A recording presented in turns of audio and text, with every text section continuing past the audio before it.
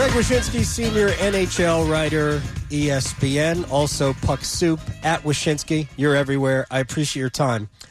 We've only got 2 weeks left of this, so size up the Metro Division for me with, 6, 7, 8 games left, depending on the team.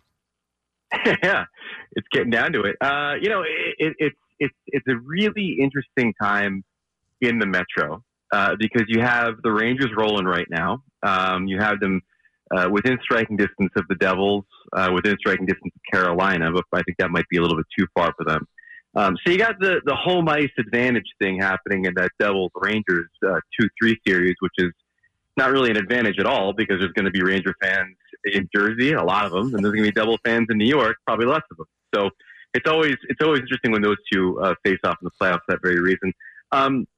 Obviously we've known the Leafs and Lightning are locked in to their series. I think it's been that way since Christmas.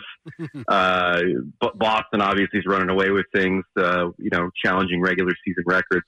And then way at the bottom, you've got the New York Islanders who have certainly done the job in making sure that they're going to qualify for the playoffs. They have an over 90% chance right now of qualifying for the postseason. But then you have the Pittsburgh Penguins desperately trying to hang on to that last wild card spot with the Florida Panthers right behind them. And you have two teams there that have had their opportunities to try to, plant their flag in that last spot and have been unable to do so. They take one step forward, they stumble back 2 steps, and it's going to be interesting to see how that plays out before the end of the season. I'm not sure that Florida and Pittsburgh haven't desperately tried to miss the playoffs of late. I mean, Florida got the win last night in Toronto. They were trailing late, tied it up, and won it in extra time, but they had lost, I think, 4 in a row. I mean, both teams looked like they didn't want that spot. The Islanders are dangerous because of the goaltending. The rest of that team is good, but the goaltending can be elite. And, I mean, Sorokin is just dynamite, and the backup is better than most teams' number ones. Because that's the way I've looked at Varlamov. I'm not surprised he's still there because you don't want to trade a goaltender if you don't have to. And clearly the Islanders didn't have to, but Varlamov could start for a ton of teams. Well, he could, but the thing about that dynamic is that he is really valuable to Sorokin as a confidant, as a Russian, as somebody who over the years has developed a mentorship relationship with Sorokin. So the Islanders, they've had the opportunity, like you said, to move Varlamov along.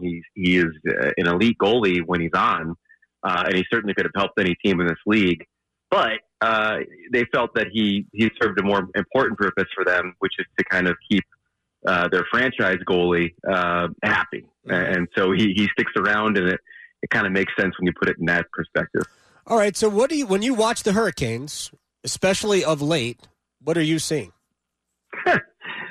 Well, I mean, at first I was seeing a team after the Svechnikov injury that was posting an impressive amount of offense and still can. I mean, hitting 5 goals in a couple of games since the mid part of the month. But that loss to the Lightning was a tough one to watch. It was kind of the Lightning exerting their will a little bit, I think, in that game. But for me, for Carolina, I mean, it all comes down to the same issue that we've talked about before with them in the postseason, but now the issue is sort of exacerbated, which is, are they going to have enough goal scoring to win these close series and win these game 7s when it counts? And the frustrating part about it was that, part of that solution was going to be Max Pacioretty, then the injury happened there twice. Mm-hmm. And then, losing Svechnikov means that you have even less offense than you'd usually have in the playoffs, even though Andre's last postseason wasn't all that stellar offensively. So, my concern is that taking those two guys out of the lineup and now you're looking at what's been, I think, a really, really strong season for them and a season with a lot of potential, potentially getting squandered because of things that happened out of your control. Greg Wyshynski is with us here, ESPN senior NHL, almost said NFL writer. Hey, sometimes hockey is called football on ice. NHL writer at Wyshynski. I look at Carolina and their main issue right now being goaltending.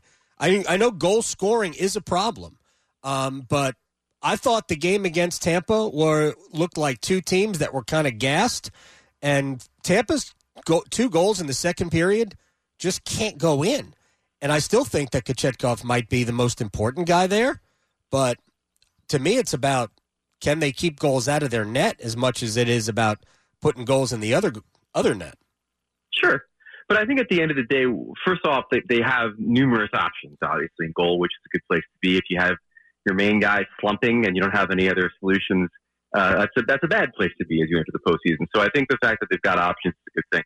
Secondly, historically, based on the roster, based on how they've played this year, I'm not too concerned about Carolina not being able to clamp it down and play strong defensive hockey when we get to the postseason, right? So I'm with you. I mean, I think you'd like to see the goaltending trending in a different direction as we get closer to the postseason, but ultimately, if that's their concern, well, then they got bigger problems than they usually have in the playoffs because that's the part of the team you usually depend on. All right, let me ask you one more question before I let Greg Wyshynski go, ESPN senior NHL writer, Puck Soup, you're everywhere. The matchup right now would be Carolina and the Islanders. How would you see that? A grind. I mean, like you said before, you see the way the Islanders play these games. They've been a little loosey-goosey offensively at times this season, and obviously Horvat in the lineup has helped, overcome some offensive losses they've had to injury.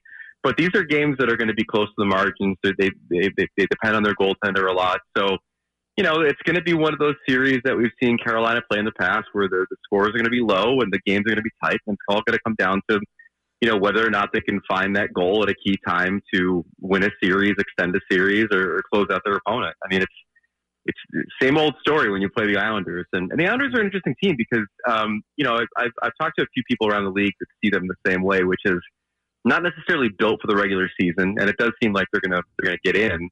But definitely a team that is built for the postseason in the sense that they've got a collection of veteran players, guys that score, those types of dirty goals that you need, like an Anders Lee in the playoffs. So maybe, while not the most overwhelming team in the Metro and in the East during regular season, maybe a team that you're going to have to worry about come playoff time. Yeah, they have guys who can score like around the hash marks, and that's really where you'd like to see Carolina operate a little bit easier, although they have like among the most rebound goals in the NHL. Sometimes the statistics say one thing and my eyes say another thing, and I can't quite marry the two. Like the game against Toronto, which Kochetkov played so well in that made you think that, all right, he's the guy. The expected goals against Carolina in that game, based on natural stat trick, was 6.5 at 5-on-5, and Toronto scored 2. Yeah. Well, I mean, that's hockey. Yeah. The fact that the numbers tell you one thing, your eyes tell you another thing, and the truth is usually somewhere in between. But yeah, I mean, it's. Would you rather play Pittsburgh or would you rather play the Islanders in the first round? I think the answer is obviously Pittsburgh, despite the presence of a Sidney Crosby and a Malkin and a Letang. The Islanders are a tough bunch, and they seem to be kind of like we said before, rounding into form and kind of sealing the deal. And the danger for Carolina and the danger for Boston even all season long was that they were going to be comfortable coming into the playoffs and face a team that had to put the pedal down to even make the postseason, and that could be the Islanders. I think it's probably bad practice to wish to play against Sidney Crosby. But I think you're right. I think you're 100% right. The Islanders right now, especially in a playoff series, pose way more of a challenge for anybody, Carolina or otherwise, than it would playing against the Islanders, or rather against the Penguins, whatever I just tried to say. Greg Wyshynski. No. You understand? Yeah, I was going to say, I mean, you're wishing to play against Sidney Crosby's goaltending is what you're wishing to play against. Right, absolutely. And the fact that the Penguins don't look like they want to be in the playoffs. Greg Wyshynski from ESPN. I thank you very much, sir. We'll see you soon. We'll see you there in the playoffs, maybe. Absolutely, anytime.